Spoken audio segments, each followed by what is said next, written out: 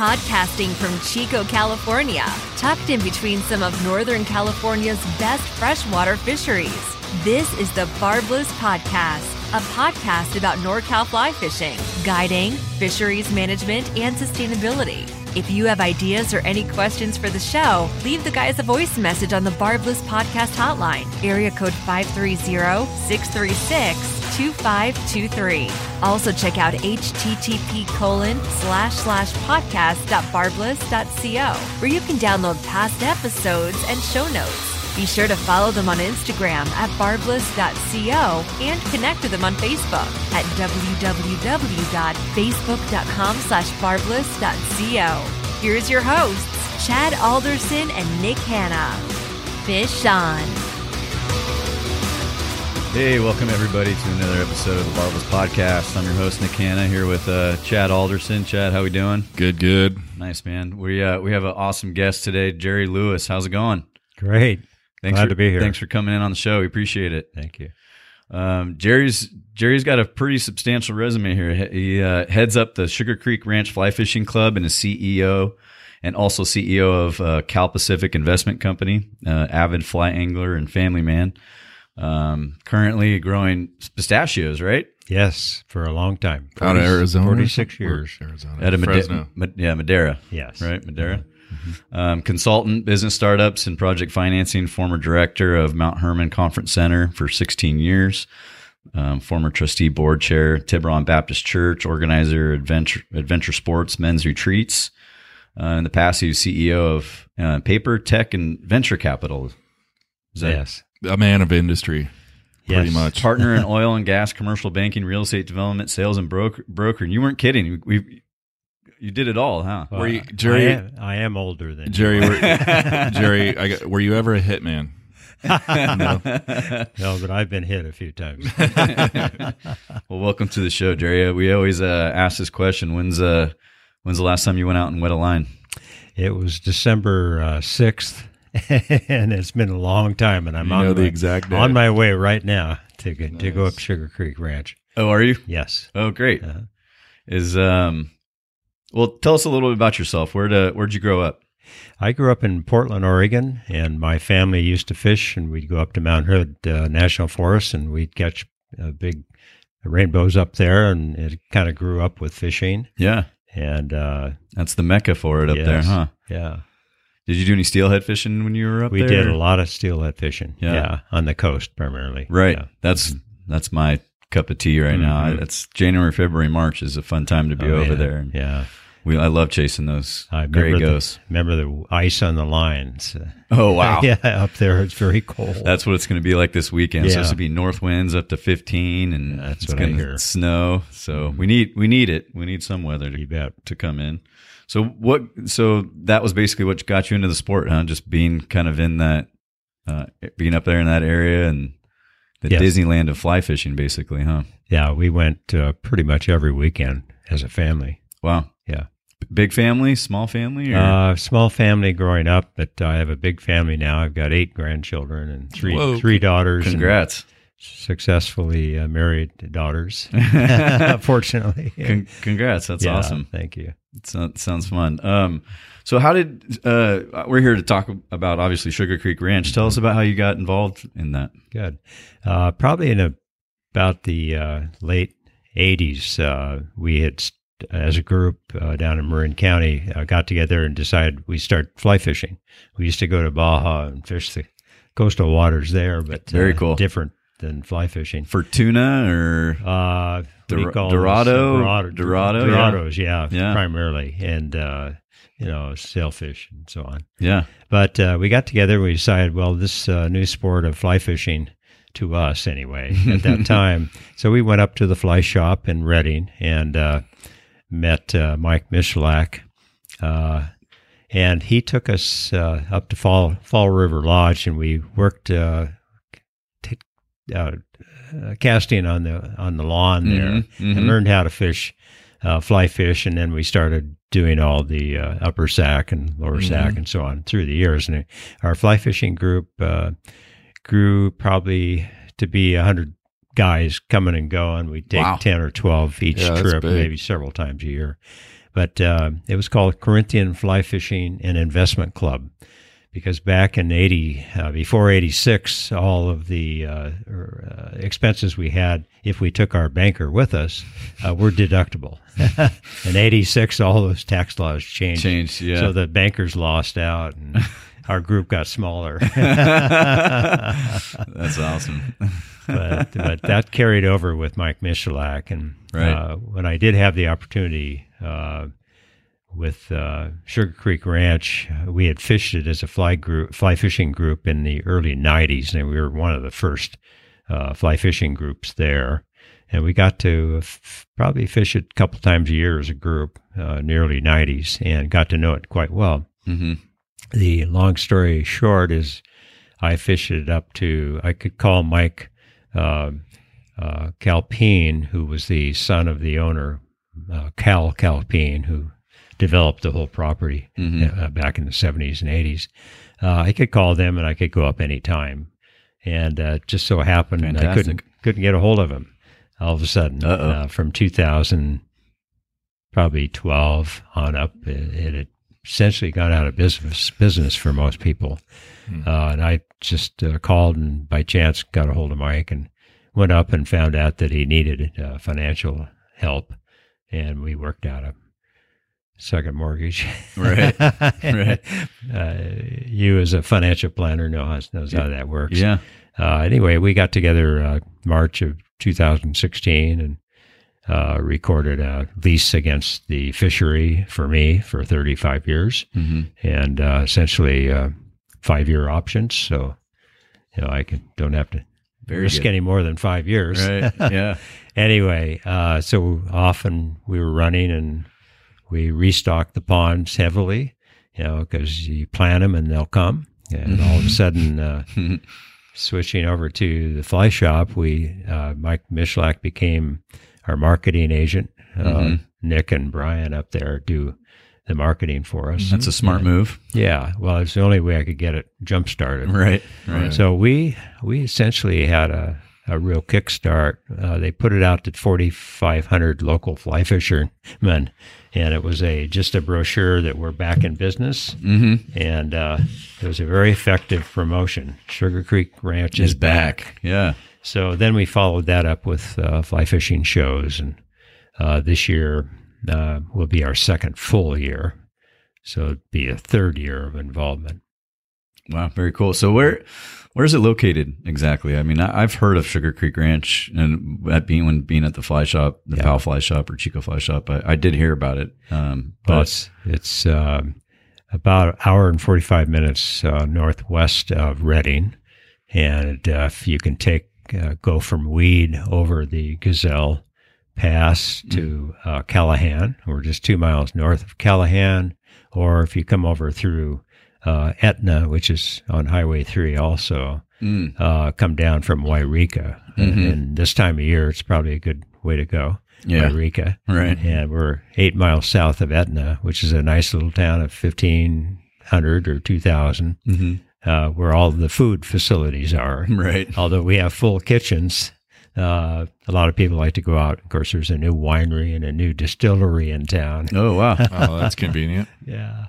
So describe it for our listeners a little bit of the layout. You kind of started going there a little bit, but maybe the lodging itself, but also the ponds. How's it kind of laid out? Well, the history is back in the 70s when the Calpines bought the property. They came in and started to do a study on to add some development for gold discovery and digging and so on. They got involved up there to dig some ponds, which became ponds because they filled with water, because we're right at the intersection of the Scott River and Sugar Creek Ranch. Goes right across the property. We're about 120 acres that we lease. And then we've got Sugar Creek Ranch basically providing an aquifer in that with the Scott River for all of our ponds, and everything pretty much moves to the north in our ponds. And we have a connection between all of the 8 ponds that we have. Some of them are up to 2 acres ponds.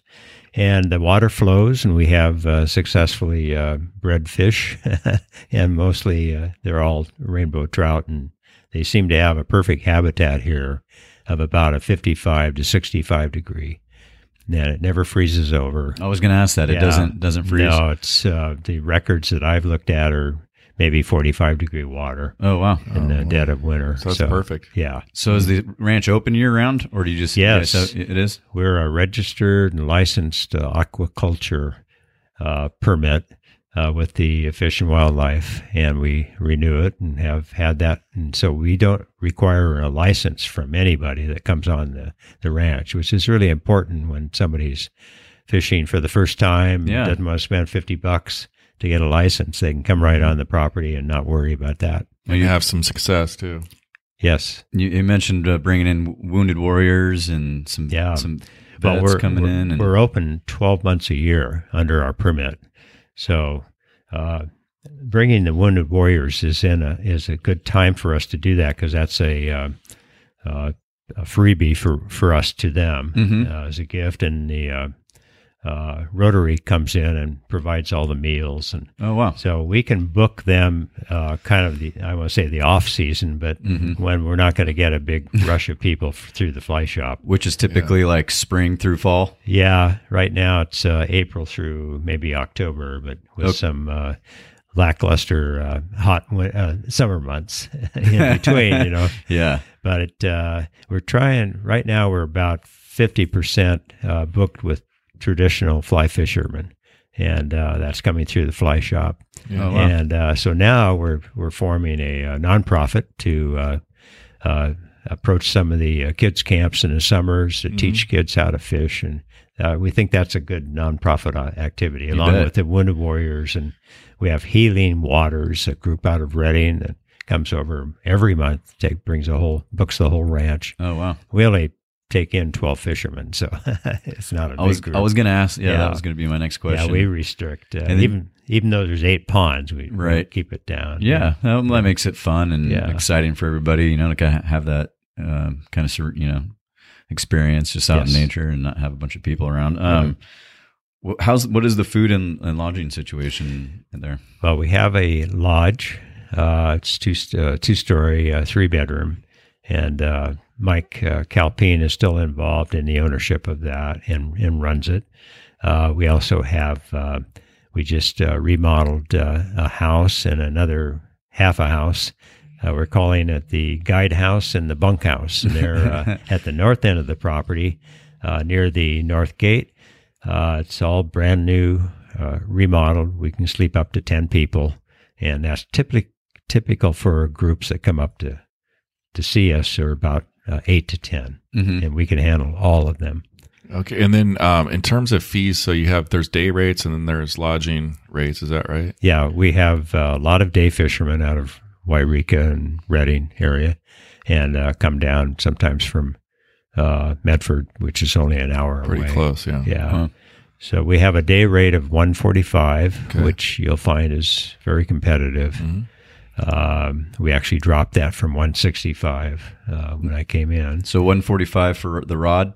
Yes, it's a trespass fee, as they call it. Is there anything like that for somebody that doesn't want to fish, or Yes, yeah. We'll if they're just coming along. Yeah. Of course, it's hard to police that, as right. you know, so I'm just watching. Yeah, we're relying on the trustworthiness of fly fishermen, right? Yeah, sure. They're a grade up, so to speak. We hope. Right.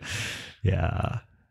And then what's the pricing for if you're doing groups overnight, like night fees and stuff? Well, we kind of base everything on $50 a night, which we know is below the local motel rate in Etna by about 40%.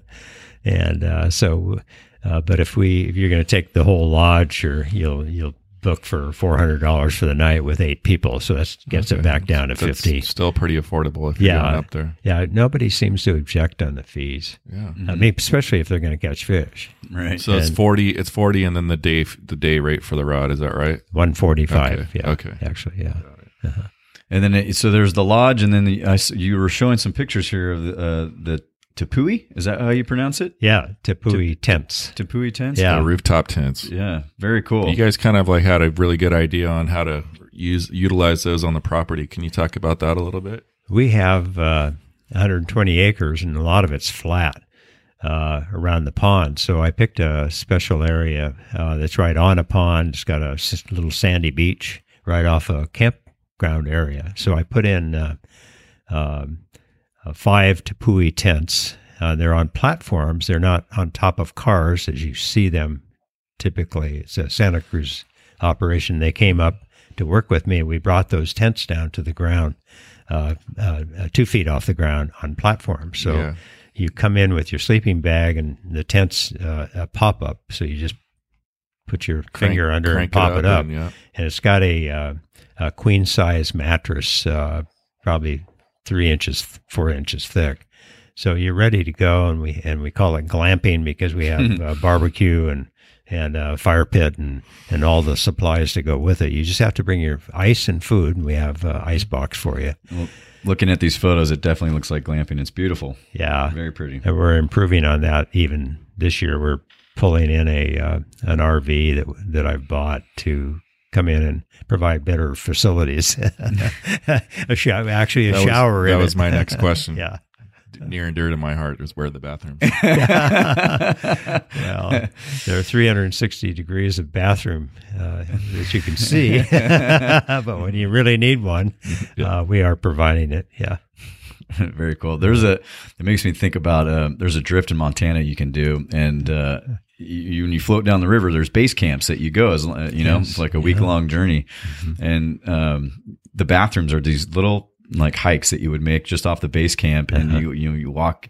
Imagine walking up this trail and up in this big open meadow with huge mountains all around you, and you just continue down the trail, and there's just one toilet sitting right in the middle of this field, and you sit down and you're looking at the most beautiful setting that you can in Montana that you can imagine. That's a great pedestal. And then a bear comes and taps you on the shoulder. Well, last year we did exist with the chemical toilets like you described. Oh yeah, and it works. You can actually, it's like carrying a 5-gallon can around with you. We're intimately familiar with them. We did the Middle Fork of the salmon with about 20 people. So use your imagination. Yes.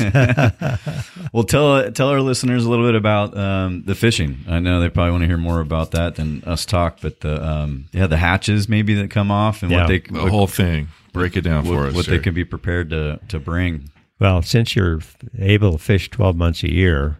The big rush is for anything March through October. Typically, we'll pretty much have calabatus year round, and our fish are quite large, and you'll see 6-8 pound fish. Wow! And it's all sight fishing. Very cool. We have 8 ponds, and the biggest is only 2 acres, so you can walk around all of them. You will never fish 8 ponds in even 2 days, because the attraction of these fish for sight fishing it keeps you in one spot, and you're told never to do that.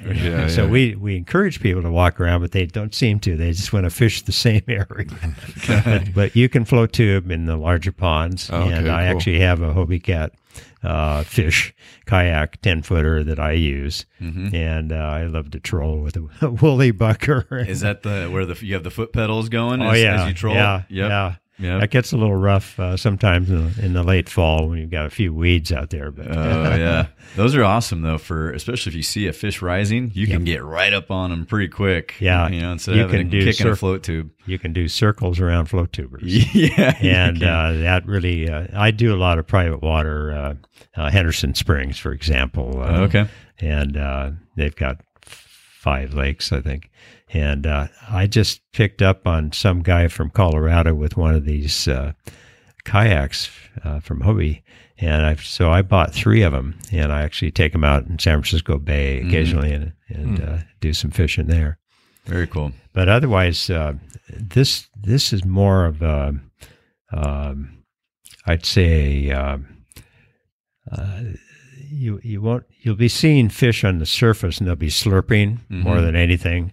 So you're going to probably want to use a floating line generally, and probably do a caddis pupa dropper from a Parachute Adams. That would be a typical setup that really works. And how long of a leader are you using? Probably 9-foot leader with a 3-foot tippet. Just a tapered Rio or something? Yes. Yeah. Fluorocarbon on the tippet for sure. Okay. If not all the way through. And these fish, you want to move around, just fish to the fish.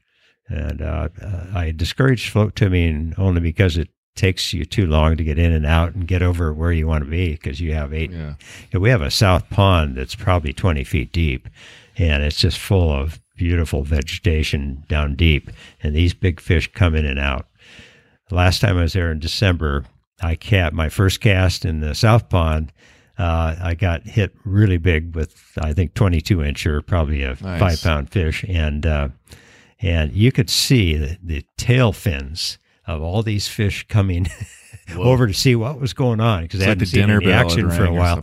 It was so exciting. It was like a hex hatch, that day. Oh yeah. But generally, in the spring, you'll catch 20 to 40 big fish, and the average is 18 to 22, somewhere in there. Okay. And you're kick trolling, or are you doing like a slow retrieve? Generally, slow retrieve. Yeah. Okay. Yeah. So, what's your go-to fly that you like to fish in? I like a caddis pupa. I've already mentioned. It seems to catch fish every time I put it on. Behind anything, like a tan.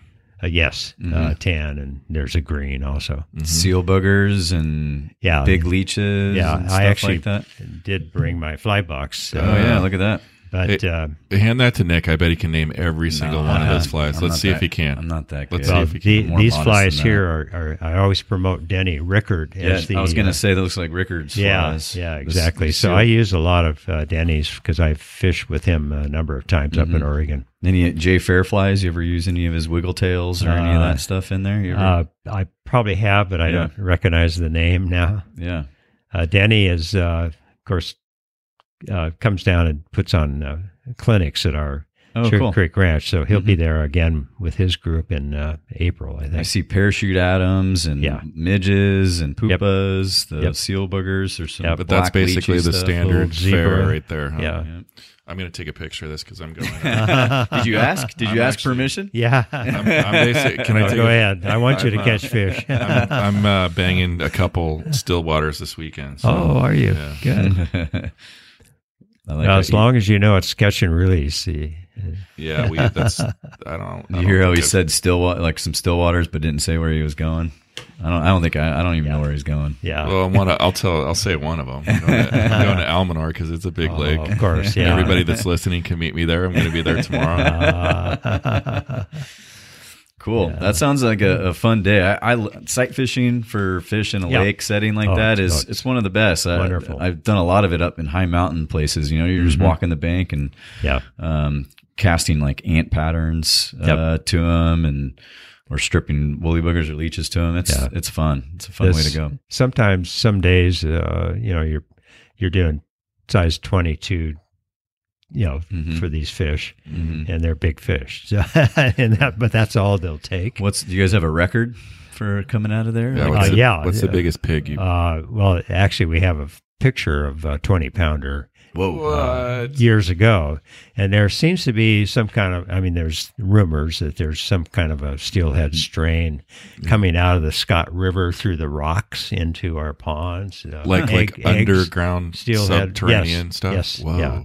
And we've confirmed that with geologists who get quite excited because these are all tailings from the Scott River of years of dredging. And so we have mountains of rock, river rock. Oh, wow. And so they're quite porous.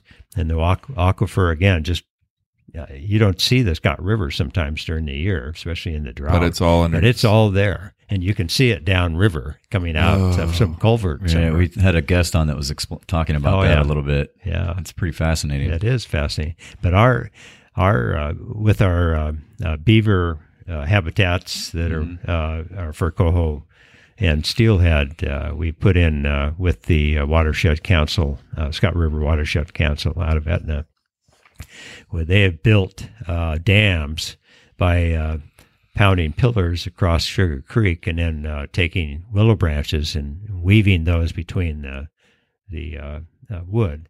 The beavers do this? No, that's I know. They come in later and they finish the job. Yeah, you guys you stage it. Yeah, we stage it and then they're there. They don't like to see running water. They like to stop it. Are they unionized up there like the beavers down here are? They're very family oriented, like I am. So I appreciate what they do because they don't take in stray beavers, so they're a family if they're at all. Wow, they're very cool. So, Jerry, what else is there to do at Sugar Creek Ranch? Well, sometimes during the heat of the day, there are things to do off-site, but we have a built-in attraction called the BDA, which is the Beaver Dam Analog Project, and it's a joint venture between Sugar Creek Ranch and Scott River Watershed Council. And we have built beaver dams to back up the water and create habitat for endangered species like coho and steelhead. And this last year, we got a return on that after 2 years, and they tagged, I think, 2,000 fish to go to the ocean. And of course, they'll be waiting for those in a couple of years coming back. So we've got quite a big project. It's Watershed Council has done a wonderful job. And yeah, that's fantastic. That's really cool. So we're creating a part of our nonprofit will be to support that activity along with teaching people how to fish. So you can actually go to walk the creek and see the beaver dams. You can't see the beavers because they come out at night, but you could with a flashlight at night. Yeah, that would be cool. Yeah. So it's kind of like you've made a estuary in a sense, right? Yeah. Okay. Yeah, and the whole ecology is fascinating to see how the ponds feed each other, and we don't because the beaver dams are backing up water. The aquifer holds up much better, especially during the drought. Yeah. And our ponds actually increase in water, in height of water. They're generally in the 10 to 20 foot depth, and they hold their own within a foot variance during the summer, and we have this 55 to 65 degree waters. So it's very valuable. So the sun's getting all the way to the bottom across the lake, so there's probably a pretty good insect environment, just a good insect ecology in general. Yeah. Yeah. What we do, we have the fly shop comes in and helps us. We create casting lanes rather than clearing out all the weeds. We leave, I'd say 75% of them in, and the rest are our casting lanes, where we've cleared the willow branches that'll catch your backcast and blackberries, and create casting lanes around in good places on the ponds so that you fish from casting lanes. And we've de-weeded the area for the cast. It sounds pretty cool. Yeah. No, it sounds very cool. I didn't realize, coho run in very few rivers anymore in California, and it's pretty neat because I know that's one of the major trips to support the coho species. So very awesome, very cool that you're doing that and helping that species out. Thank you. I'm curious to see what happens. Yeah, the returns are good. The numbers will be good to know. Come back and talk to us about that. Yeah, maybe. Yeah. I'll make sure you get some stats on that. Yeah, that'd be awesome. Well, Chad and I want to come up fish too. I hope it's You're welcome anytime. You can come with me right now if you like. We can talk Chad out of this lake that he's going to. I'm going to I was taking 2 others, but if I wasn't, I'd be right there in the car. Okay. Oh, we did have the Stanford University's first fly fishing class. Russ Carpenter is the professor. Yeah, we've heard it. We've been contacted by him. Have you? Yeah. I know. He called you. Yep. I remember him telling me that. Yeah. He brought up 15 students, and they all camped out on my campground. It was my first group on the camp, and popped up their tents, and they arrived after dark, And we actually put up some 10, 12-person tents. We knew they were arriving late on a Friday night because they had a long drive. Yeah. And we had all these mattresses in the big tents, and they just walked in and laid down. They were so tired. But they all caught fish, and they caught big fish. Wow, and he's so excited to come back. They booked, I think, in May, their graduation. So did they all have their own gear, or do you have stuff in the lodge people can borrow? We have not supported that, but with the nonprofit side, we will definitely be having gear for new fishermen. Good. Yeah.